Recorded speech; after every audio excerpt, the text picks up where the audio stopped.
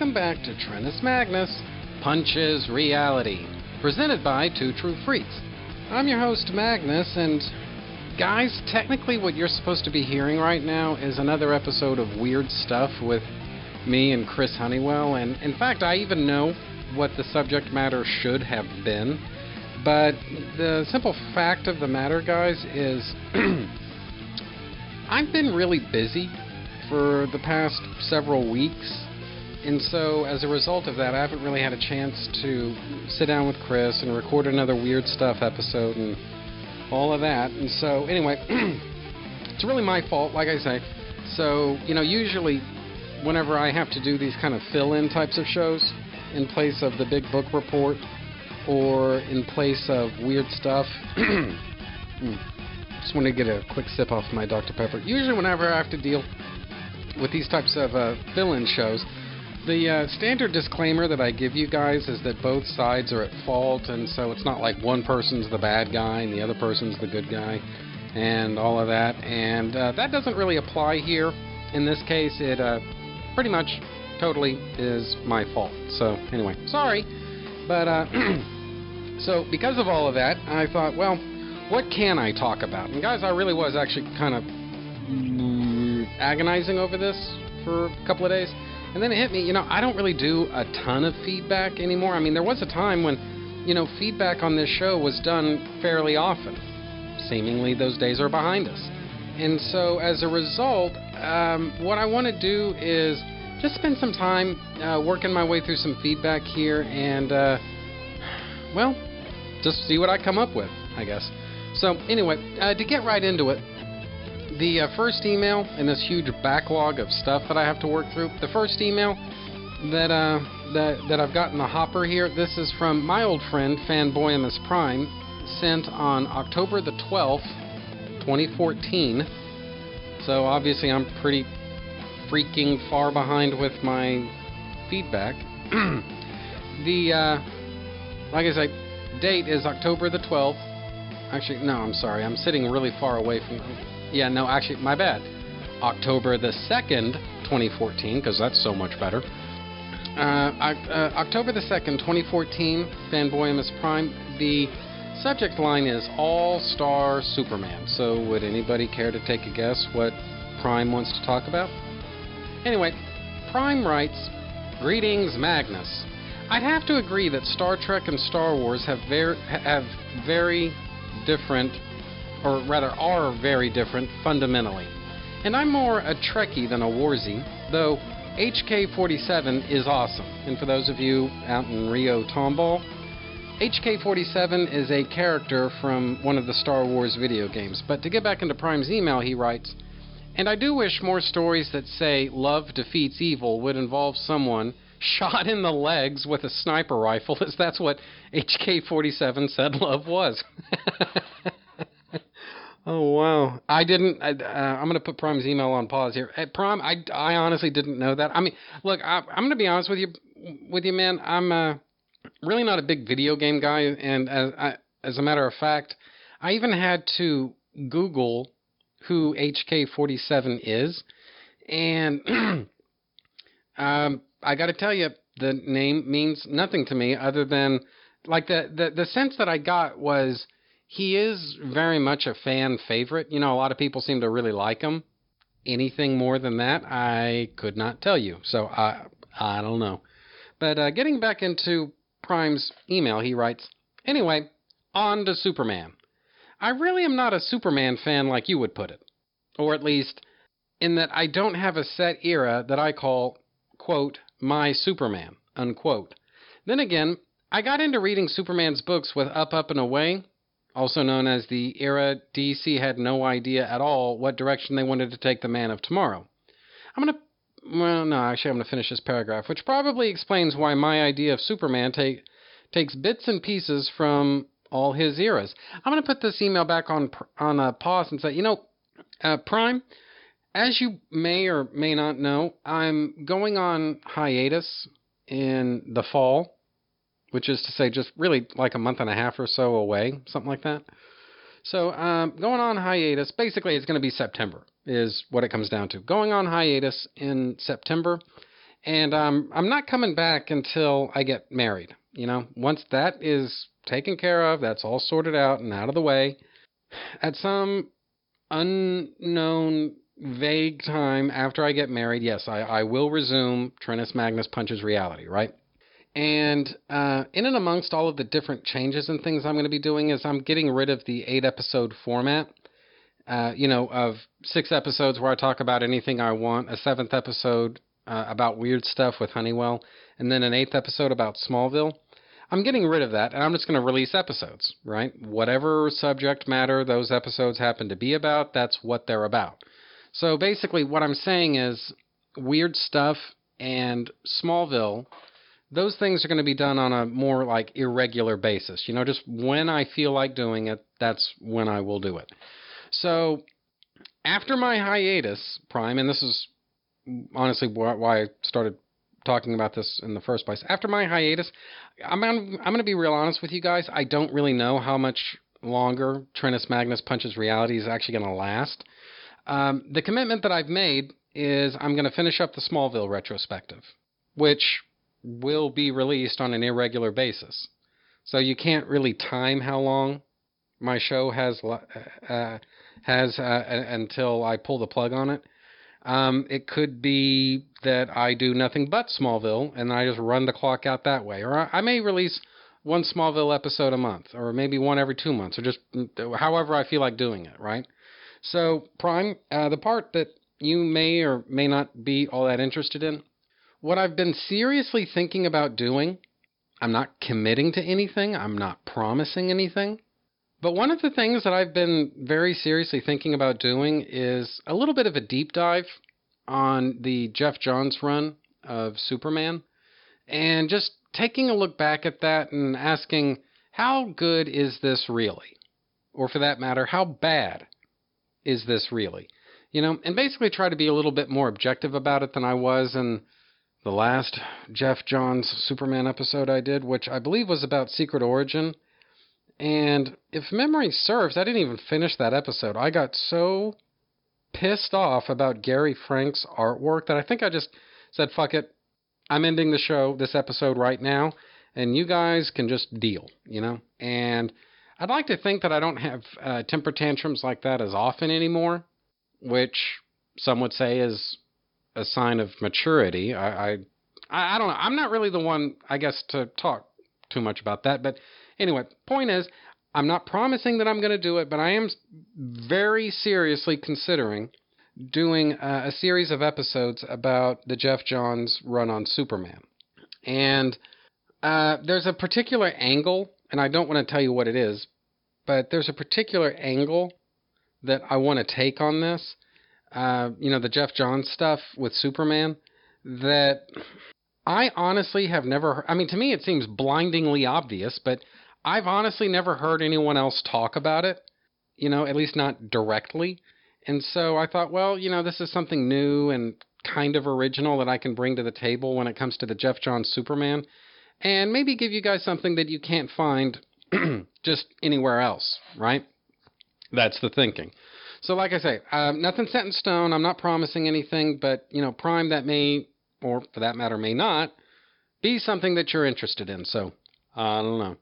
But anyway, getting back into Prime's email, because this really is supposed to be about him, getting back into Prime's email, he writes, I mean, my idea of Aquaman is more solid in that case. In Prime, I'm going to be honest with you, I'm having a little bit of trouble parsing this out, so I'm just going to read what's here, and I hope this kind of makes sense. But, I mean, my idea of Aquaman is more solid in that case. I still the most of Busiek's era as the character, which I know is very different than anyone else's.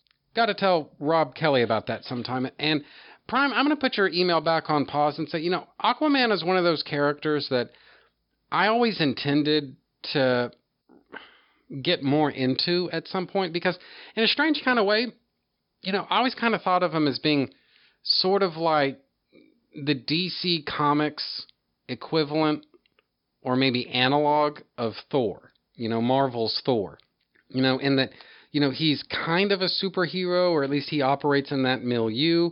But the fact is, I mean, he's a king, and he's not really, he lives in his own world, and he's not really a part of our world so much, but it's just the nature of his calling in life is that he does have to interact with our world on a semi-regular basis. And so I'm not saying that A is A, but I for one have always seen some fairly straight lines between Aquaman and Thor. But having said all of that, Aquaman is one of those characters that I never really got into quite as much. I mean, when the New 52 was underway, by which I mean it was just getting started, I was kind of digging the Geoff Johns stuff on Aquaman. I thought that stuff was really good. And I'd been kind of nursing a little bit of a Aquaman fixation up to that point, anyway. I read a couple of those miniseries from the 80s. There's Time and Tide, and what is there was some other miniseries, or maybe it was a very short-lived ongoing. I forget what, but there was some Aquaman stuff, and this is the point. There was a fair amount of Aquaman stuff that came out in the late 80s and early 90s that I was really starting to get into right around the latter part of 2010 and getting into the early to mid part of 2011. And then, not very long thereafter, the New 52 started for real, and there was this air of, I'm not sure how to put it, not necessarily blowing off the past, because I don't think that the New 52 Aquaman was necessarily like full-scale scorched earth page one reboot. I think that we were supposed to infer that a lot of the big picture stuff that Aquaman did throughout the 70s, the 80s, the 90s, and so forth, those things were still very much in continuity. And as so much else with Geoff Johns, it's kind of up for grabs, like how literally should we take some of this stuff? I don't know. But, the point of it was, this is something that I was just starting to get into, right? And then the disenchantment, at least for me, with the New 52 set in, I would say pretty quickly. And what I ended up doing was just backing out of DC Comics pretty much altogether. And so at that time, I was collecting the odd Image title here and there, stuff like The Walking Dead, and I want to say Morning Glories, and a couple of other things that Image was putting out at the time. And everything else, I think there was like the occasional like Boom Studios or Dynamite comic or something like that, but everything else was pretty much Marvel for me by that point, And it's kind of interesting, how much the pendulum has swung totally the other way now for a lot of people. But anyway, and so my point, because I can't seem to stay on it here, my point is that, Aquaman is one of those characters that I've always liked. I've always been kind of interested in, but never really had any particular expertise with. And so, I don't know. I mean, you didn't specifically mention it in your email here or anything, but it does kind of make me wonder if it would be worth doing to maybe throw in a couple of Aquaman episodes, because, why not clear off my bucket list? I mean, there's a ton of stuff on the bucket list, so let's be real. Trentus Magnus Punches Reality isn't going to survive long enough to cover. So, whatever. But maybe at least getting a little bit of a sample of some stuff, that might be kind of fun. I don't know.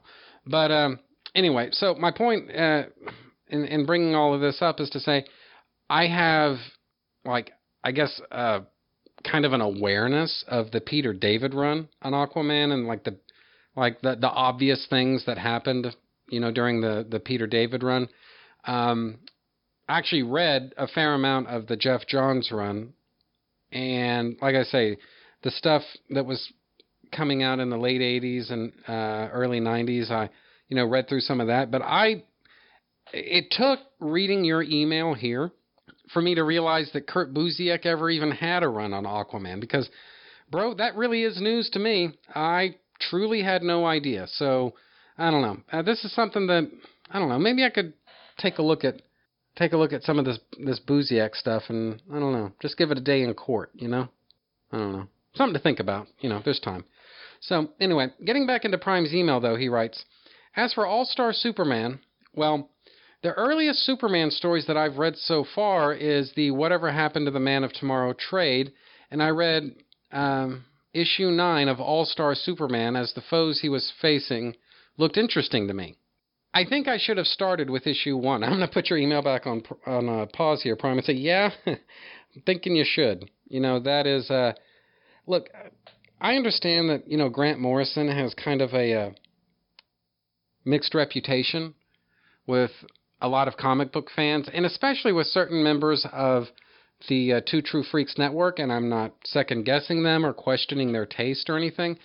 I'm just saying that, I've read some pretty fucking bizarre Grant Morrison comics in my day, and, the people who think it's all just one big, mushroom hallucination, well, I can't tell you that you're completely wrong, but, I read I would say a bigly chunk of his Batman run, and guys, it just seems kind of like Batman to me, it doesn't seem like that weird, druggy, trippy Grant Morrison stuff, or at least the stuff that people seem to want to mention whenever they badmouth Grant Morrison, And again, not saying that they're wrong to do it. His work is kind of love it or leave it. I'll be the first to admit that. But I'm just saying that I don't think this is necessarily characteristic of all his work. And as it happens, I don't think it's characteristic of his work on All-Star Superman. The fact of the matter, at least for me, is that, that is one of the great Superman stories that anybody has ever told. And I kind of like the idea that it's an end of Superman story, but it's not really the end of Superman, It's basically Superman undergoing his next big transformation. So he's not Superman anymore. He's going to become perhaps something else, And I like that, Basically a story where Superman dies, you pretty much have to play that just the right way in order for me to be on board with it. So there's that. Or there are end of Superman stories where he just fucking gives up, right? And I suspect we're going to be coming back to that in just a minute. And that doesn't really play for me either. But a Superman story where he doesn't so much die or quit or something, as so much as he undergoes the next phase of his transformation, And I like that. I like that idea, that he's always going to be here, but he may or may not always be wearing the cape. He may be perhaps something more, or at least something else, something bigger, I just like that, I think that's a really cool and really original way to do an end of Superman, or at least end of Superman as we knew him type of story, you know what I mean? So, I don't know. I hope I'm making sense here, because Prime, it's been like just really long week for me. I'm freaking exhausted. It's Friday afternoon as I record all of this, and the reason I'm doing it right now is because I'm almost 50% sure that I'm not going to have time to record anything this weekend, and something's got to come out on Monday. So here we are. So anyway, getting back into Prime's email, though, he writes, I have seen the direct-to-DVD adaptation of the miniseries, by which he means All-Star Superman, and I rather enjoyed it. It was fun and had an energy to it, and it seemed like anything could happen. Unlike the current bunch, to be honest. And guys, just to put this all in perspective, when he says the current bunch, he means the current bunch circa October the 2nd, 2014. You know what I mean? So just something to keep in mind there. So anyway, getting back into Prime's email. Oh, and you did talk about Batman. Well, my DC Presents Batman, I joke as I know you meant using Batman as the focus of an episode being what you didn't want to do in 2014, and indeed, that is not what I wanted to do in 2014. I do like the idea of this being a very well-established Superman for several decades, though it does make me wonder what has happened to the Justice League in that time. Did it end up like the Justice League before Flashpoint, and it was made mostly of legacy heroes and the children of JSAers? I think Johnny Quick and Liberty Bell were in the JSA as well as the All-Star Squadron. What was Gotham like? Or Keystone City? Was Connor Hawk Green Arrow? God, I hope not. Jeez, that was horrible. I mean, better to wonder about that world than the other All-Star titles world. Crazy Steve's world as that guy was not Batman. I mean, you've seen my ideas for the DC universe, and you notice I was a lot more respectful to it than Frank Miller was. I'm going to put this email on pause right here in mid-paragraph, actually, and say, you know what? Yeah, I tend to agree with that. I mean, I kind of regard Frank Miller's Dark Knight Returns miniseries, like the various miniseries that there have been in that universe, to be an ongoing example of kind of diminishing returns. I don't really have controversial opinions when it comes to this. I mean, the first is obviously the best of the bunch. And then from there, it just gets a little bit worse and a little bit worse. And it's like more and more of the DC universe gets kind of dragged into the mud. And you know what? Whatever, fine. I'm cool with that. But it's like some of the neater and more like original ideas that Frank Miller brought to The Dark Knight Returns, even those things start getting sullied. Like, and I'm going off memory here, Prime, so forgive me if I'm getting something wrong, but like Carrie Kelly becoming like, she became like a new version of Catwoman or something like that. It was just, I forget what, it's one of, I read it so long ago, it's really not all that fresh in my mind anymore. But it was like, geez, this is just so fucking retarded. Like, what are we even doing here? This is dumb. Dumb. So, I don't know. Look, I guess everyone has their own preferences, Prime. I mean, I've heard not a lot of people, you understand, but a fair number of people who have spoken highly of the Dark Knight Returns sequels and whatnot. But it sounds to me like you and I are more or less on the same page when it comes to this, so good to know. Anyway, getting back into Prime's email, he writes, says a lot when my biggest regret with All-Star Batman and Robin is, I wonder how much money I could have gotten in bets of it and Ultimates 2 coming out the same week, given how late they both were. Even Scarlet Witch would go, damn, that's something even my hex powers would be hard-pressed to make happen. Well, it's Prime. It's God's truth, man. You know, I don't know if this is still a problem with comics today. You know, because I mean, like I say, I kind of tuned out of comics, at least DC comics. I want to say it was probably like sometime in like 2012 or something like that. Basically, like to the degree that DC ever really found their legs, their sea legs with the New 52. That was just about the time that I bailed. You know, it's like, I don't see things getting much better anytime soon, so I'm out, right? And then later, it was like 2012 or 2013, something like that, we got a tax increase. The president, who was president at the time, basically raised taxes, and so there went my comic book budget. And so, as it was, I just sort of retired from collecting comics, not reading comics, because I still got my collection that I have, but in terms of like buying new comics, I mean, I probably haven't done it. Shit, at this point, it's could be as much as 5 years, So anyway, I don't know. But that is what happened. So anyway, getting back into Prime's email and away from the political and economic stuff, on to Jimmy Olsen. He's a character who's just there to me.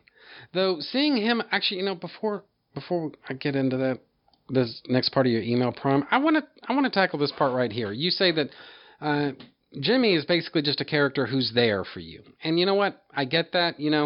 Some people like him and some people don't, Jimmy Olsen. But to me, there's something I think Jimmy should always somewhat reflect the experiences of the youth, or perhaps the aspirations of the youth, whoever the youth in America are at any given moment, and whatever ideas or values they seem to be expressing at any given time. I think those ideas and concepts can use Jimmy Olsen as kind of entree into the story, and I, for one, really dig Superman's pal Jimmy Olsen and those just wacky stories that were coming out in all through the 60s and whatnot. I mean, you guys think that Grant Morrison is kind of a drug-tripping mindfuck of a read of a comic book, guys, you need to check out some of those Jimmy Olsen back issues, because I'm going to tell you something, guys. Those are some pretty over-the-top ideas that were coming around. And like the thing is, when you think, at least my conception of the Silver Age is this really, really densely heavy, way over-the-top, heavy-duty science fantasy, that bears no similarity whatsoever to our notions of reality and, just the way that the world works. And those stories are just perfect for that kind of universe, I really dig it. I think those comics are a ton of fun. You start getting into, the Burn Age, sort of post-crisis Superman, and, I don't remember anyone trying too hard to, didactically label Jimmy Olsen as kind of the sort of Gen X sort of slacker, or maybe not slacker, but the guy that, there was a point, and I don't remember it lasting very long, but there was a point when, in the late 80s and into the early 90s when, Gen Xers who were just entering the workforce had a very hard time getting ahead, And I guess to kind of give you sort of like a frame of reference for that, just kind of picture Winona Ryder's character from Reality Bites. She's having to do the work that she can do. She's having to accept the jobs that she can get. She's basically just starting out in her career, and it's kind of catch as catch can, And that was kind of where Jimmy was in the early 90s, where he wasn't Mr. Action necessarily anymore. He wasn't really Superman's pal, at least not as he had been in the Silver Age. He was a little bit more reflective of the thoughts and ideas and experiences of the early 20-something Gen X kids that were running around, and just the kind of confusion and directionlessness. And a lot of people called it slacker culture, and I don't know if that's completely fair. I think maybe a better way to put it was they were trying to, the economy, it wasn't as bad as it would ultimately get for people my age, but it was, kind of a little bit dicey there for a little while, especially for, young people. And, Jimmy was kind of reflective of that, and I think that's a good and intelligent way to use Jimmy Olsen. Now, honestly, if he'd been done that way from about, let me think, like September the 14th, 2008, I think it was, when people call that a recession, this shit economy that we all lived through for all those years, like 9 years or something like that. They call that the Great Recession. And the reason for that is because basically we as a society want to protect the goddamn mystique of the Great Depression, because nothing could ever be as bad as the Great Depression was. Well, you know what, guys? Fuck you, because I was just starting off. Well, no, I wasn't just starting off, but I was well on my way, in the workforce and really starting to make traction when the fucking economy went to shit for like 9 years. And so I lost basically 9 years of, growth and development that I would have had in my fucking career through all that time. And, there were people who were like living in California and stuff like that. Like you had these shanty towns that were all over the place, like these homeless villages that we don't dare talk about on the fucking news because that's just too depressing to people. So we have to keep calling this thing a recession. Number one, so that there's not like this huge panic among the public, and number two, to protect the fuckwit president that we had at the time. And, it's just, God, that is just so fucking retarded. And so I don't care what anybody says. That shit economy we had through all of the Obama years, that was a depression, guys. Okay, it was. And so for Jimmy Olsen to be kind of portrayed as this perpetually down on his luck, millennial who was unable to get ahead and, basically had to take, second jobs for shit wages because, there was just nothing else that was available to him at the time and all that. That really would have gotten, wearisome after about year 6 or 7 or something like that. So, I guess I can maybe excuse DC for presumably not portraying Jimmy in those types of ways during those years. It really would have gotten old after a while, for Jimmy to be not not to be the, like I say, the perpetually down on his luck millennial, but like the way that boomers tend to view millennials, very looking down their nose. And you look, you guys, you've all seen those old economy Steve memes and everything. That really is what boomers think. It is. It's true. So anyway, so point being that like so many years of that, 6, 7, 8, 9 years of that really would have gotten old. So I understand perhaps why DC decided, discretion may be the better part of valor here and went a different way with Jimmy. But generally speaking, I do think that Jimmy should be, representative of the youth culture. Basically whatever it is that, 21, 22, 23-year-olds are most likely to do, say, think, feel, believe in, and so forth, he should be that, and to me, that's just a smart way of utilizing Jimmy. So anyway, getting back into Prime's email, because again, this is supposed to be about him, he writes, though seeing him and Lana Lang ride into battle with Superman against his foes and whatever happened to the Man of Tomorrow was pretty cool. And if I remember correctly, Lana broke Lex's neck. That fight also highlighted that the Legion of Supervillains were deep down cowards, or at least aware that Superman wasn't fucking around after they murdered Jimmy and Lana. With it likely that Superman was going to see how many galaxies Superman was going to see how many galaxies he could kick them, and that's if he didn't just vaporize them with his heat vision. I guess whatever happened to the Man of Tomorrow is the closest to the Silver Age and Bronze Age I've gotten. I'm going to put this email back on pause and say, I know you talk a little bit more about this, in your email, Prime, but, I'm really sorry, man. I mean, the Silver Age has so much more going for it than that kind of torture porn, I don't even know what, abortion of a Silver Age imaginary story that Alan Moore wanted to write. That it would pain me if you thought that's what the Silver Age was all about. And look, obviously you know your shit when it comes to comics, so I'm sure that's not what the Silver Age was like.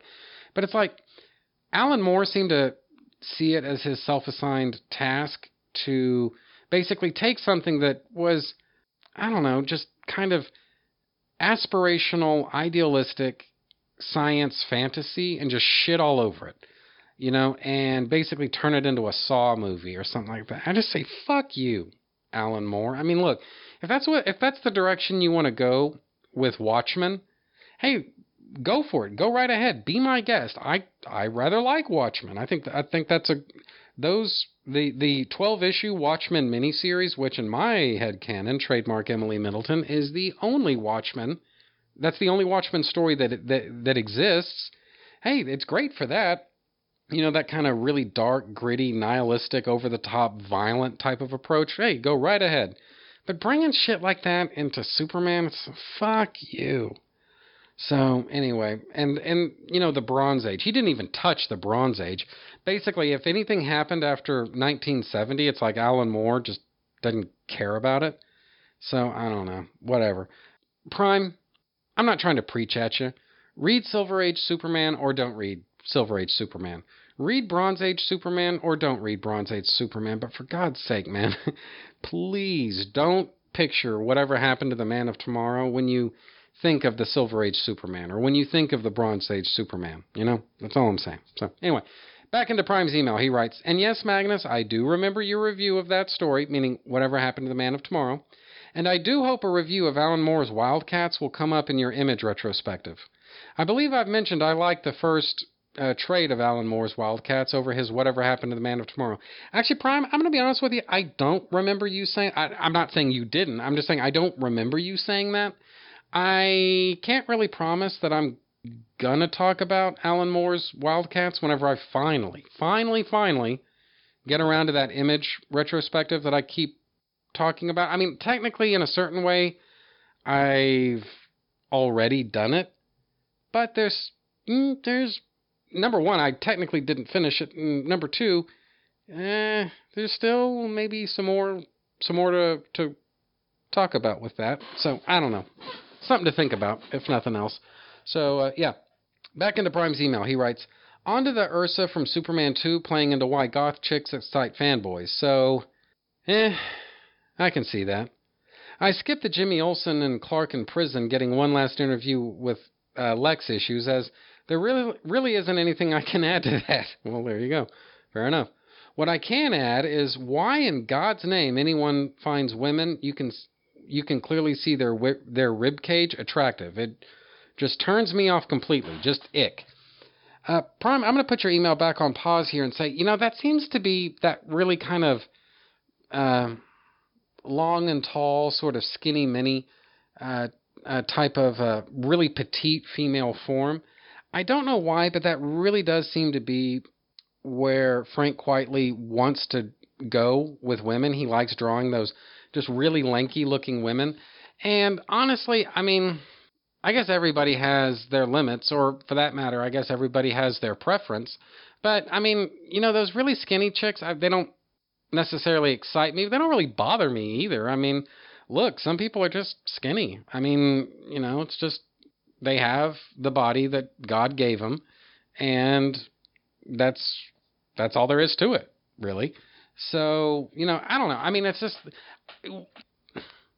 see, I'm trying not to sound too in sync with this whole body shame type, or anti-body shame type movement, because honestly, it's just, those people can be so shrill and so screechy and so obnoxious, but at the same time, they do kind of have a point, If somebody's really skinny, then they're really skinny, and they should be accepted on those terms. If somebody's really heavy, then they're really heavy, and they should be accepted on those terms, It's really not cool to make fun of people because of their body or because of the way that they look or something like that, I mean, again, I'm not trying to sound like one of those anti-body shaming types, but I don't know, whatever. I mean, if people want to interpret all this as me agreeing with them, I can't stop you, but it's just, I just please don't lump me in with them. All right. I'm not that guy, but nevertheless, yes, they are right. We should accept people for who they are. If they're skinny, that's fine. If they're heavy, that's fine. Whatever. As for what people find attractive, look, I am so far past judging other people for what they find attractive. I mean, honestly, there was a point when I'm trying to the girl from the Transform Megan Fox, right? There was a point when Megan Fox, like now, like these days, I don't know so much about, but like at least back in, like 10 years ago or something like that, Megan Fox was pretty much held up as like the gold standard of feminine beauty. And I never found her to be that, I always just kind of like, clean cut, cute blonde types, right? I like Chloe Sullivan from Smallville for a long time there. That really was my ideal woman. I mean, that's it right there. But the fact is there are people out there who think that Megan Fox is the hottest thing on two legs. And you know what? Who am I to tell them that they're wrong? I mean, I don't agree with them. I certainly don't condone that, but whatever. I mean, it's no skin off my nose for other people to find Megan Fox, or as you say, like those really skinny types, for people to find them attractive. I mean, look, if that's what somebody's into, then hey, whatever. There's maybe the real comfort in all of this is there's a degree to which it doesn't really matter what you look like. There's somebody out there who thinks that you are the hottest thing on two legs. All right? So just open up your Facebook, just pick one of your friends at random, and you need to realize that whoever's picture that you just clicked on, there are, well, for sure there's at least one person, but my bet is there are tens of thousands of people in this world who thinks that whoever's picture that you just clicked on, that person is hot. So is it really my business to criticize what other people think is sexy and whoever they're attracted to? It's none of my business, it's not. So, Prime, I mean, I'm not trying to like chastise you here or anything, but I mean, look, I get it. Like I say, I'm not really into like those super skinny chicks myself, but if somebody else likes it, well, hey, good for them, maybe they'll be happy together. Who knows? Anyway, getting back into Prime's email, he writes, anyway, I won't be surprised if my 25-page DC Presents email to you is considered a labor. Well, besides of labor of love and insanity. And Prime, I really am sorry. I remember that email, and it broke me. Okay, it broke me. There was so much stuff in there. There's no way to say it without sounding like I'm insulting you, and I don't want you to feel insulted. But I mean, it really was a pretty long email. So hopefully there are no hard feelings there. I got through, I think, a pretty good chunk of it, and I forget which email I read it in, because we're talking like 4 years ago now, or maybe 5. It could very well be 5 years now that you sent it. And so I really don't remember what what episode I read your or started reading your email in. But guys, there was a lot more stuff that was left on the cutting room floor, so to speak. There was a lot of stuff. A lot of detail and world building and character development that Prime packed into that email. I mean, that thing was a serious Lulu, right? And again, no offense, Prime. I hope you understand. So, anyway, but what I will say though is that really did sound like a really entertaining show. That's something that I really would have gotten a kick out of watching, and hopefully that show or something like it will be made someday. We can hope. So, anyway. And that is pretty much it for Prime's email. So, Prime, thank you very much for taking the time to write in. I don't know why, but your emails, they always have me, I don't want to say like verbal diarrhea or anything like that, but man, there's just there are a lot of points of most emails that you send in that have ample room for discussion, right? So, anyway, I think I got time for one more. It's time for one more. So anyway, I'm just going to blast through this next one. This comes from Tom Panarese, sent on March the 7th, 2015. And the reason I'm kind of skipping ahead here in my feedback backlog here is the title of this email does kind of intrigue me. Tom titled this email Batman, Nightfall, and Taking the Character Too Seriously.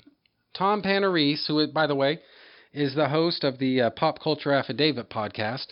Tom writes, Your Excellency, I'm currently making my way through a backlog of episodes, and I just finished listening to episode number 79, at the end of which you talked about Batman, his motivations, and several important events that happened when you and I were just getting into comics, which were A Death in the Family, Nightfall, and Prodigal. As I often do, I found myself agreeing with much of what you said. If you start with Batman number 408 and go all the way through Batman and some issues of the New Teen Titans / New Titans to the end of Prodigal, you get a very nice story that is the overall evolution and maturation of the character and concept of Robin and the character of Dick Grayson. I know this wasn't intended when Max Allan Collins wrote Did Robin Die Tonight?, which was the Batman Fires Dick Grayson issue that led into the revamped origin of Jason Todd, but the conflict between Bruce Wayne and Dick Grayson starts with that story and ends at the end of Prodigal with an acceptance between the two of them that, as you said, Dick Grayson is Nightwing and not a Batman in training. And Tom, I'm going to put your email on pause here and say, you know what? Yeah, I agree with that. I think that's actually a very good way to put it. But, one of the things that, if you think I'm wrong about this, Tom, I want you to correct me. I want you to, right? But I get the idea that there was maybe a soft retconning of basically Batman firing Dick to where it wasn't so much that Dick got fired as it was that he sort of outgrew being Robin. There was a lot of chafing, Batman was chafing him, he was chafing Batman, and he really was growing up and becoming his own person, and that's the true reason why their partnership ultimately dissolved. It wasn't that Batman fired Dick as such, it was more that there was an unspoken kind of dissolution of Batman and Dick's partnership. Now again, that's not what we saw in Batman number 408, which was, as you say, Batman fires Dick. But I get the idea that at some point along the way there was like kind of a softening of that. They just kind of subtly retconned that maybe he wasn't fired with extreme prejudice, but more that maybe Dick Grayson kind of outgrew this. Maybe Dick decided one day you have to put away childish things. And honestly, I mean, that's a lot more interesting to me and a lot more compelling to me than Batman in one issue firing Dick Grayson because being Robin is too dangerous, and then in the next issue, recruiting some completely homeless kid to be the new Robin. What the fuck? Like even when I was a kid and I was reading these comics, I was like, is that supposed to make sense to anybody? But it didn't make sense to me. It didn't. So anyway, sorry, Tom, this is supposed to be about you. Sorry. Getting back into Tom's email, he writes, one thing that I think was absolutely necessary for this to happen was Jason Todd's death. You are right. Jason is Bruce's failure. Moreover, he did not need to come back to remind Bruce of that failure. The Robin uniform hangs in a trophy case as a memorial in the Batcave as a constant reminder. We certainly have seen Tim Drake stare at it enough times over the years, and yeah, we did. That was, I like that. Tom, and I'm glad that you and I are kind of coming from the same place on this, and basically to wind up the Caped Crusades, kind of, sort of, but not really. I'm gonna launch a kind of a mini series, kind of a mini series within a mini series, if you can follow that, of the Caped Crusades that I'm kind of informally calling Batman's series finale. Right, Tom? And basically the shtick of it is going to be going through what I consider to be the story where my Batman's story concludes. This is not to say that this is where my Batman ends, per se, but this is where my Batman's story kind of wraps up. And I'm not going to be too specific about it except to say it was done. This story was published before Jason Todd came back from the dead. And to me, Jason Todd, in my headcanon, Jason Todd is dead. He stayed dead. And that is pretty much that. It just, to me, I don't need Jason Todd back from the dead. I didn't like him when he was Robin. I like him even less now that he's back from the dead. Oh, and by the way, he's not Robin anymore. It's fucking stupid. So, anyway. Getting back to Tom's email. As for Nightfall and Nightquest, you're right on all fronts about the story being a cop-out way of saying this is why Batman doesn't kill. I'll add one more editorial reason to why Dick Grayson isn't in Nightfall/Nightquest. And that's because at the time, he was not under the editorial control of Denny O'Neil. Instead, he was being written by Marv Wolfman over in New Teen Titans, which was headed up by another editor. The best way I can describe DC's atmosphere at the time is fiefdoms. Each group of titles had an editor. They more or less did their own thing, and sometimes one group didn't know what the other group was doing. So if Denny wanted to use Dick Grayson in Nightfall, he would have had to go to the Titans editor at the time, I believe it was either John Peterson or Rob Simpson, and ask. He wouldn't have gotten permission because Nightwing was involved in a massive storyline that dragged on for way too long, and sending him to Gotham wouldn't have worked the way it had a few years earlier with A Lonely Place of Dying. I'm going to put this back on pause and say, yeah, Tom, that's actually, number one, that's probably true, but number two, that's actually a really good point. I don't remember what my exact comments were in the episode that you're commenting on, but I am a little bit surprised at myself that I apparently didn't think of that on my own, So thank you.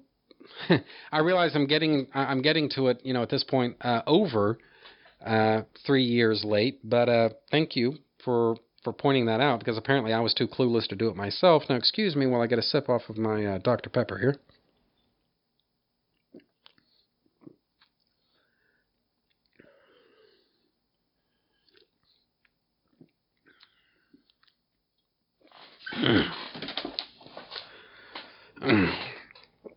All right, I'm also going to get a couple drags off my e-cig.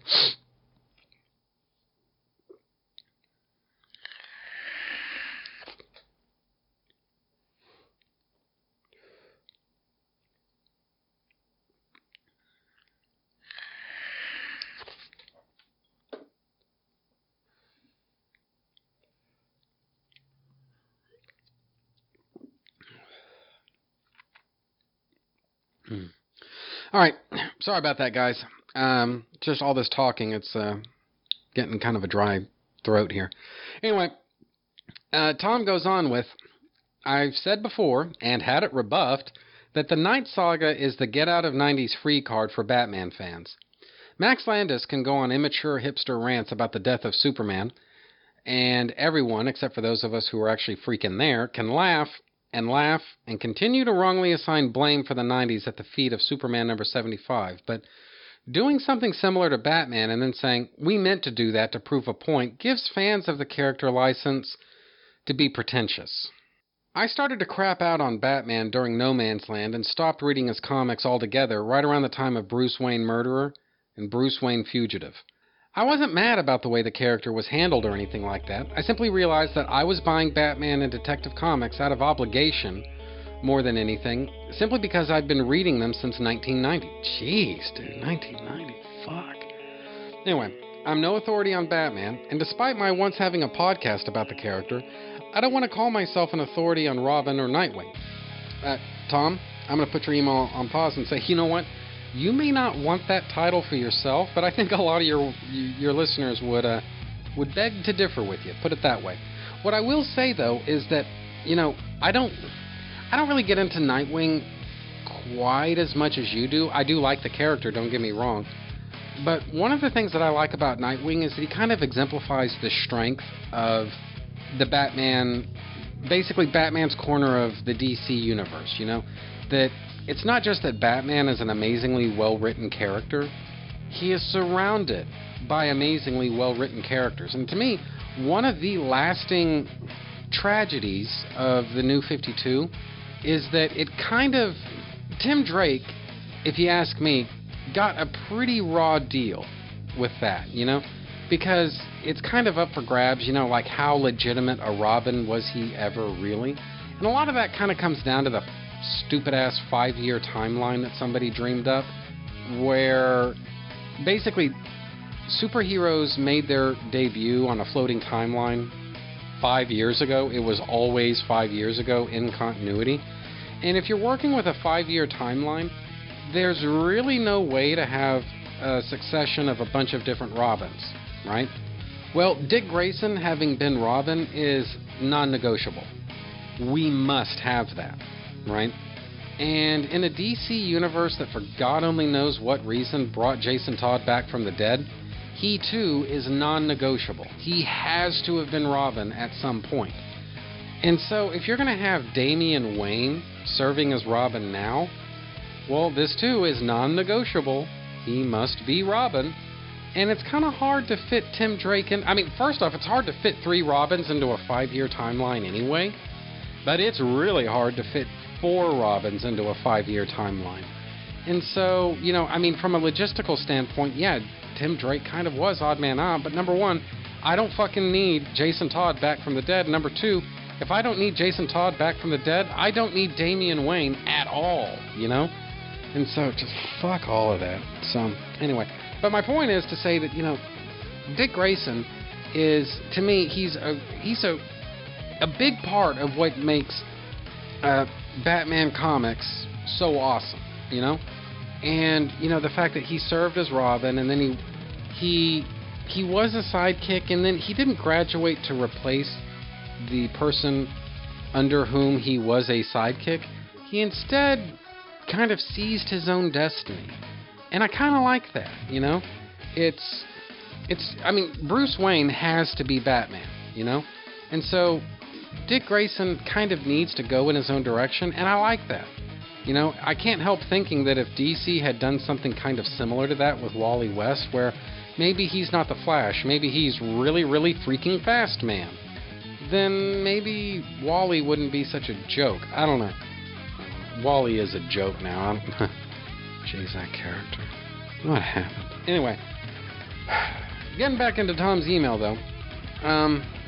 He writes, then again, I don't like the feeling I get among fans of the character that stating my opinion or offering a different opinion will not lead to a healthy discussion or debate, but will lead to me being corrected on something. I know this is something that nerds and geeks deal with, but it seems especially egregious with Batman fans. And yeah, I kind of have to agree with you there.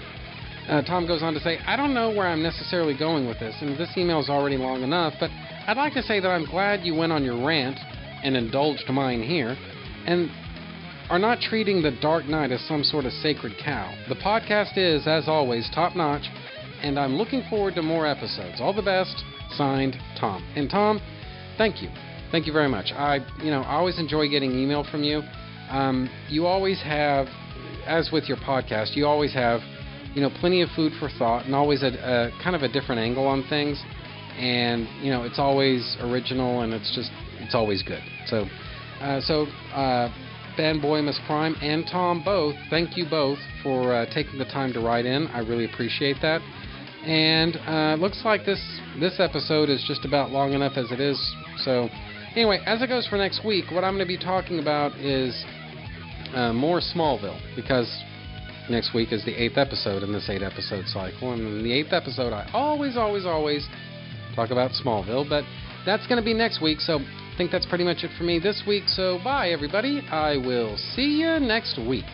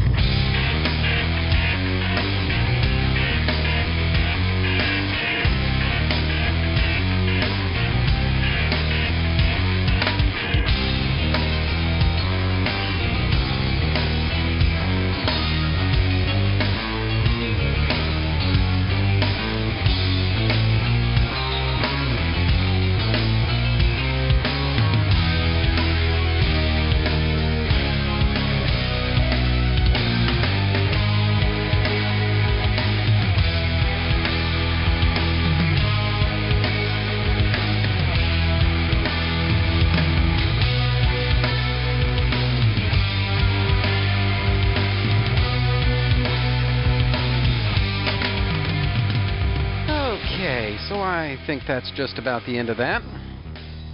Trennis Magnus Punches Reality is a proud member of the Two True Freaks podcast network. You can find the home for Trennis Magnus Punches Reality on Facebook just by searching for Trentis Magnus Punches Reality. There you can interact with your fellow listeners and also see notifications of new episodes when I put them up. You can friend me on Facebook just by searching for Trentis Magnus, which is spelled Trentus Magnus.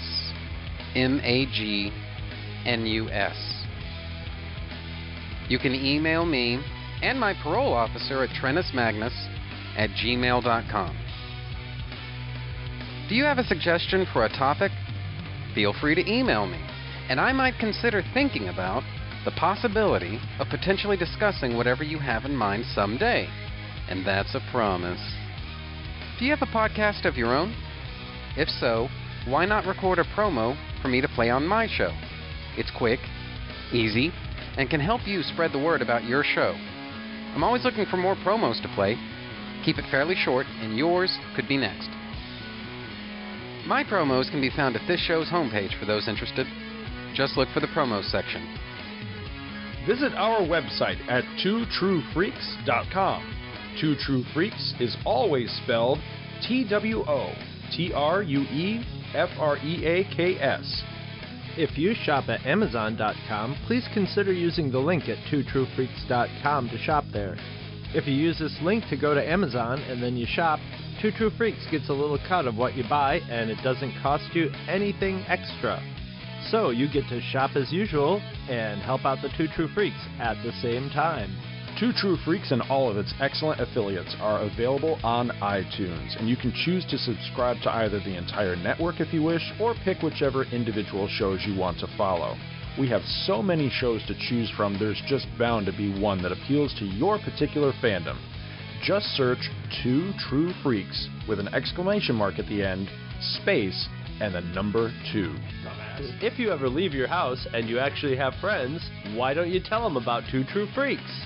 If you've enjoyed our show, please won't you take a moment to rate us on iTunes? That helps others find the show too.